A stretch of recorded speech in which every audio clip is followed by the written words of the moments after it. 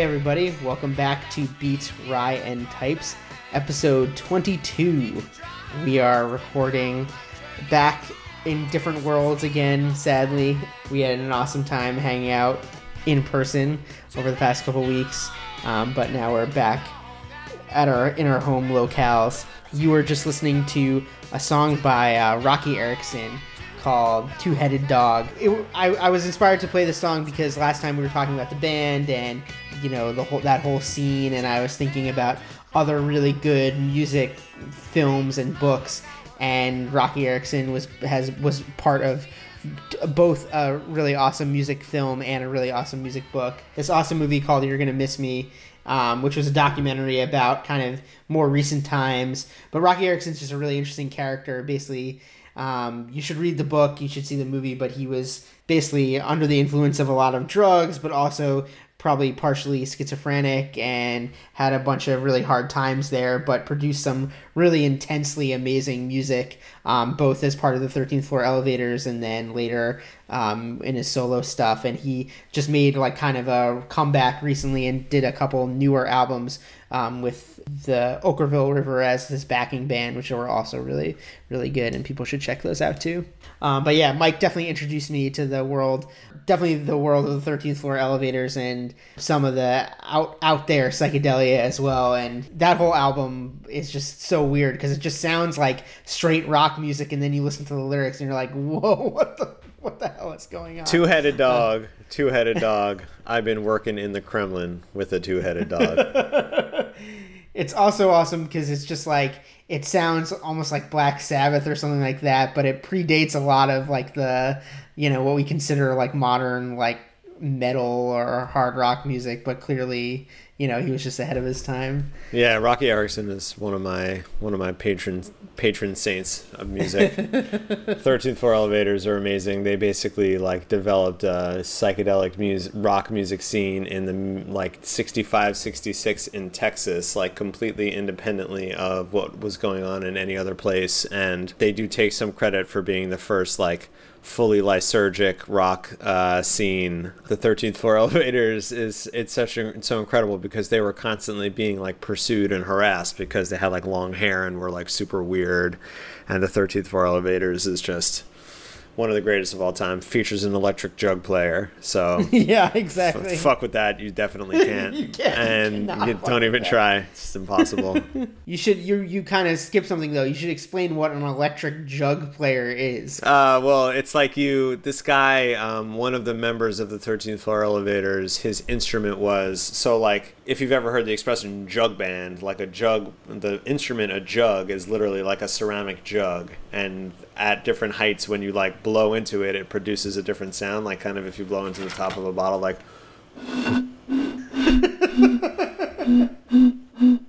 like that. So I played the jug, but it was a bottle of Diet Coke, which you know is obviously what it is if you know me at all. But anyway, he took that sound and electrified it by like miking it and then running the result of that through a delay. So Aaron, you should definitely in post-production do a little yeah. Put a little delay on my horn playing.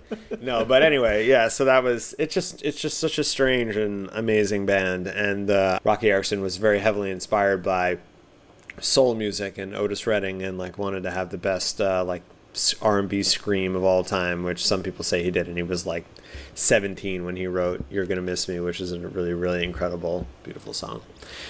Yeah, what's on the agenda today? What are we going to talk about? Yeah, so speaking of two-headed dogs, how do you like that for a segue? We were talking about kind of polyglotism and, you know, kind of what inspires us to seek outside of our normal day-to-day work. You know, MRB and I both, I think, are people who enjoy learning from as many different places as we possibly can, but that is something that I think takes a lot of effort and conscious action to do. So I was wondering, kind of, MRB, what kind of inspires you to look outside the things that you normally do and be a polyglot? That's an interesting way to like at least start a conversation, because it was a kind of a profound thing for me the first time that I realized that there were other types of programming languages. Like I only knew about imperative and object-oriented programming languages. Those are the only types of languages that I really grew up using, and that's all I ever knew. And then when I found out that there were other paradigms or other types of languages, that in itself kind of motivated me, because I was immediately like, if I can't do that exactly like this in my language or whatever I use, like I can at least bring some of those disciplines back for me. So I think the number one thing is to like steal good ideas from other places and use the bits and pieces that you can in your own work, is like a really cool benefit of seeking alternate viewpoints. And I mean, but I always try to be careful and say that like I do it like for the sake of doing it often, and that is fine, because it doesn't have to have like some kind of outcome or application. Like you definitely aren't going to be interested in every other alternative viewpoint that you pursue, right? Like you have to like try some stuff that you think is, try it, look at it. I don't like the way that looks. I'm going to try it, make sure I have this question about it, and that kind of thing. And then like you do that, and then every once in a while you find something that you think is interesting. It's not like it's not like everything you look at is like worth pursuing or interesting or worth your time, like that's kind of the, like you said, that's I guess kind of the work that goes into it. But that's part of the joy of it too. I mean, it's really the unknown, and knowing that, there are so many like kind of endless possibilities to pursue is one of the more fun things about it. So basically steal good ideas, see how other people implement things, notice the way that, the system and architecture that they've chosen to design their language or system or whatever it is kind of like is influenced by the constraints and influences other constraints and stuff like that. I mean, I think it's cool. I always like opening stuff up and seeing how it works. So I guess that's kind of like the for the sake of it thing. What about you? That was a little rambly, but what about you? No. I mean, I think the core part of what you're saying is rings really true, but it's also just like, I think in order to steal things, the thing that you're stealing from has to have some kind of more interesting perspective than something, or different perspective than what you're used to, or it has to teach you to see something in a different light, basically. And that's why I'm always inspired to pursue learning different things, whether it's new languages or new ways of cooking, whatever it is. It's about that act of stepping outside what you're used to and being like, oh, okay, if I look at it from this completely different way or use this completely different tool, maybe I can learn something completely different and fill this, endless growing cup of knowledge that we're trying to pursue.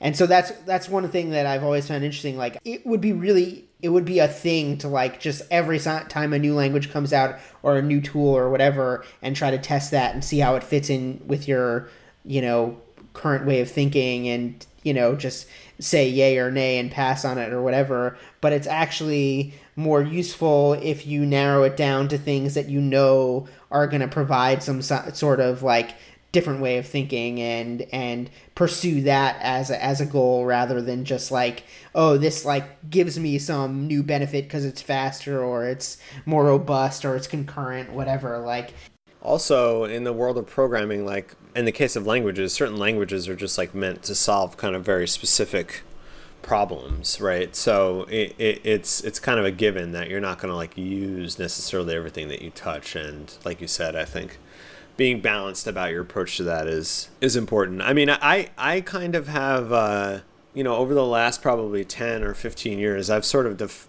begun to more and more like kind of define myself by, that I have a very diverse set of interests and tastes, and that I'm, very willing to like try new things and explore new things. And it's like, it's exhausting to do that. Yeah, it is.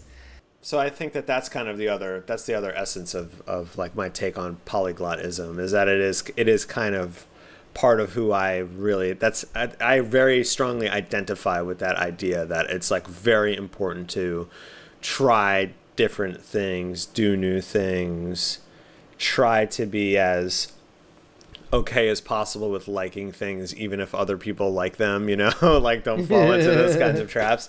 But What about you? Is this like I think obviously to some extent you feel that way too, but is that like a newer thing for you? Were you always like that? Like, Yeah, well, it's hard because on one end, like I really want to be able to identify with the things that I like, We've talked about that before too, but just like this idea that, okay, I'm a Ruby programmer and I really like Ruby and I love that community and want to be a part of a community that I really trust and care about and want to improve and all of that.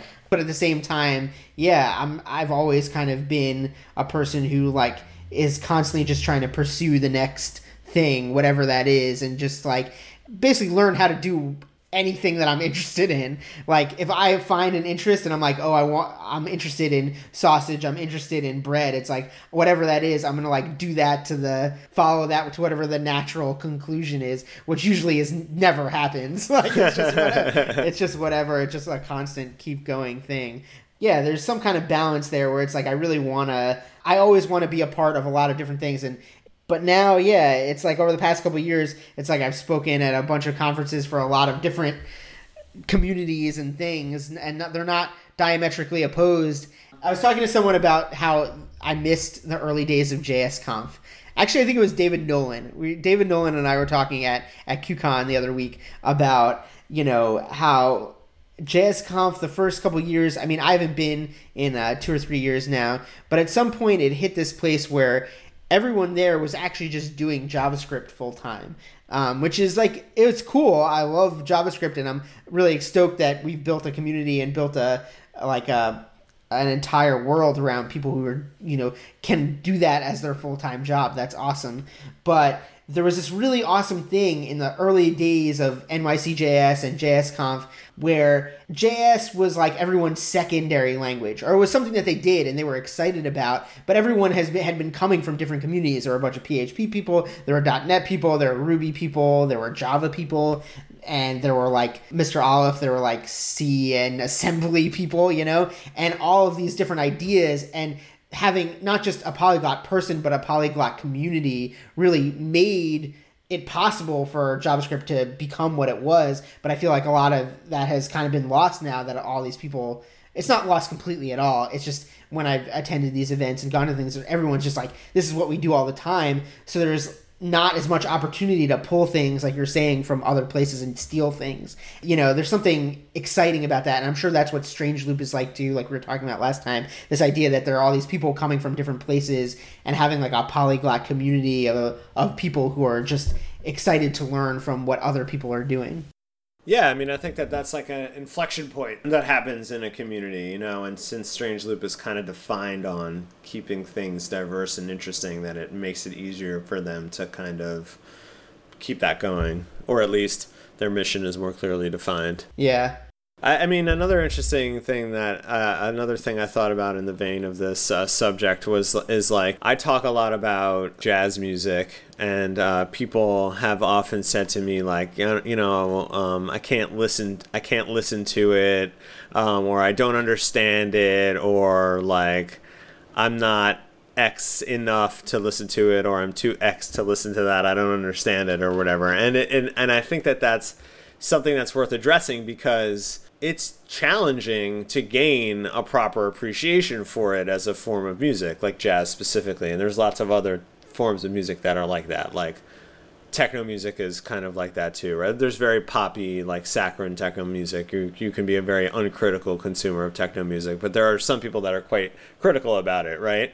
The same is true of jazz music, where, I mean, actually, the same is true of jazz, right? There's really poppy jazz, like, and if you draw that line for people and say, hey, like, Frank Sinatra is really like jazz, or, Ray Charles is jazz if you, like, squint at it. So you should, like, just stop, just take the singer away and think about the people playing in the background, right? And, like, so anyway, my point is that I like it so much because I kind of tried really hard to like it, like, I had an attraction to it.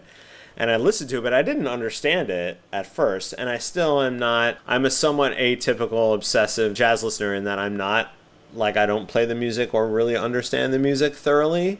Or the stereotype of a jazz listener is that they also play jazz, or they, like, at least understand, like, the chords and shit when they're musical theory listening. behind it. Yeah. Which I have a rough understanding of, but I'm not listening to it and like noting the particular, A minor seventh to whatever, diminished. Transition. Have you had an experience like that where you saw something and you didn't get it or like it at first, and then you kept at it, and then it became something that you were very fond of?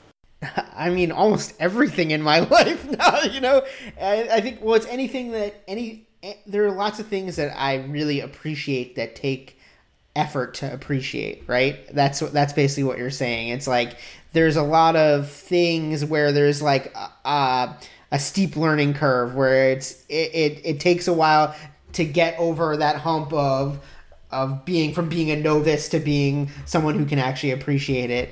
And there are many, many, many things in this universe that are worth, pushing above that hump to do. For me, when you're saying that, I was thinking about wine. Wine is something that I've had exposure to my entire life, though early years it was of the Manischewitz variety. And it wasn't until probably until I met my wife and was in college and beyond.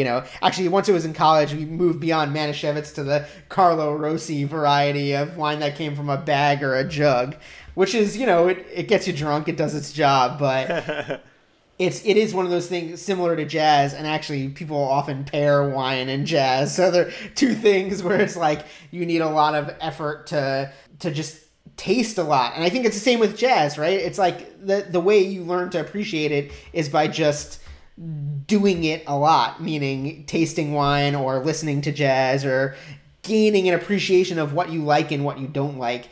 Jeff, one of our friends, and he's one of the wine directors at Del Posto, and he had this great phrase where he was just like, there is no wrong way to appreciate wine. It's bullshit if anyone tells you that you can't appreciate this crappy wine or whatever. Not even crappy. It's bullshit if anyone tells you, like, if you like this one, it's not as good as this other one. It's like, appreciating wine is all about yourself and learning what you like and what you don't like. And the only way to gain that is through tasting a lot.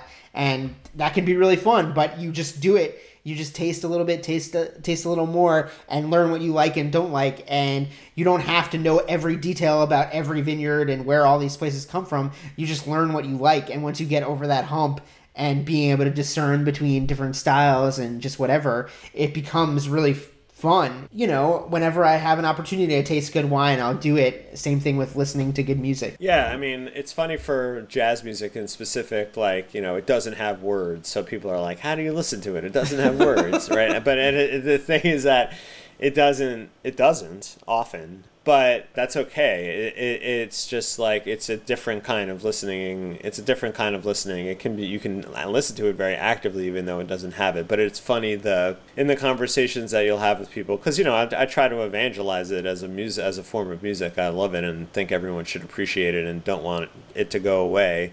So when people show interest, I often kind of give them an outsized response from like, well, listen to these like 5 things, and if you can't, if there's nothing there that really strikes you at all, then maybe listen again and then see what happens. Or I think that's an interesting thing. You can do it, dear listeners of Beats Ryan Types. You can listen to jazz. Enroll in my How to Listen to Jazz course, and I'll teach you how to listen to jazz music. Yeah, I mean, it's also, I think both wine and jazz too, it's like one of those things where it's like there's just so many details and it seems overwhelming at first. Like, like a big jazz aficionado knows like all the thousands of different jazz musicians and what instruments they played and what bands they played with and with who, and what kind of sub-genre of jazz they play in. But you don't have to know all of that to appreciate it. You can just appreciate it for the music in and of it itself. And same thing with wine. Like, if it tastes good, that's awesome. You like it, that's great. You don't have to know the terroir and all the details of that. Though once you get into it and you like it, if you want to learn that can heighten your appreciation of it. But it's not to say that you can't just listen to good music or drink good wine or good coffee or whatever and enjoy it for the essence of what it is in and of itself. Yeah. So, I mean, definitely, I think on the topic of being a polyglot in life and seeking other things, it's funny to one way I've been thinking about it is like, if you don't change or explore new like tastes, then you'll be like 40 years old and have like basically the same taste that you had when you were like 12, which maybe like came from like your older brother or something like that. And he's a jerk, so you shouldn't listen to what he says. You should do it. You should try. I get the most pleasure out of that. I mean, and it is frustrating. You're like trying something, it's not for you. You don't really want to admit it, and and that kind of thing. But that's kind of it's worth it. It's worth it, definitely.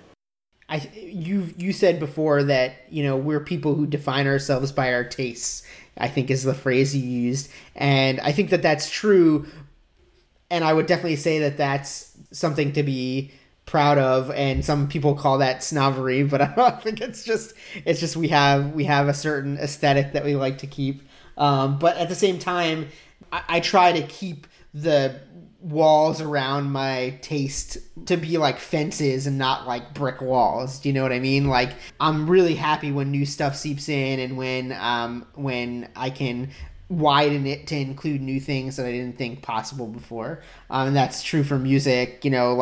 I've had a lot of, I would say, music mentors in my life, Mike included, and people who have just introduced me to a ton of new stuff. It's awesome to just try new things, basically, in music or food or programming, whatever it is. Yeah, you can't go wrong. I mean, it's just every kind of thing you do like that just kind of opens up more possibilities. It doesn't shut them down. All right. Well, that was fun. We have some planned guests coming up in the not so distant future. So just when you get tired of listening to us giggling at each other, hopefully we'll bring other voices giggling in too. So the obnoxious laugh supercut is coming soon. So we'll almost have been, wow. It'll almost be 6 months of us recording these almost. Yeah, every it'll be week. half a year. Four more episodes and it'll be half a year. All right, we'll have to celebrate. Yeah. All right, take it easy, everyone. See you next time. Peace.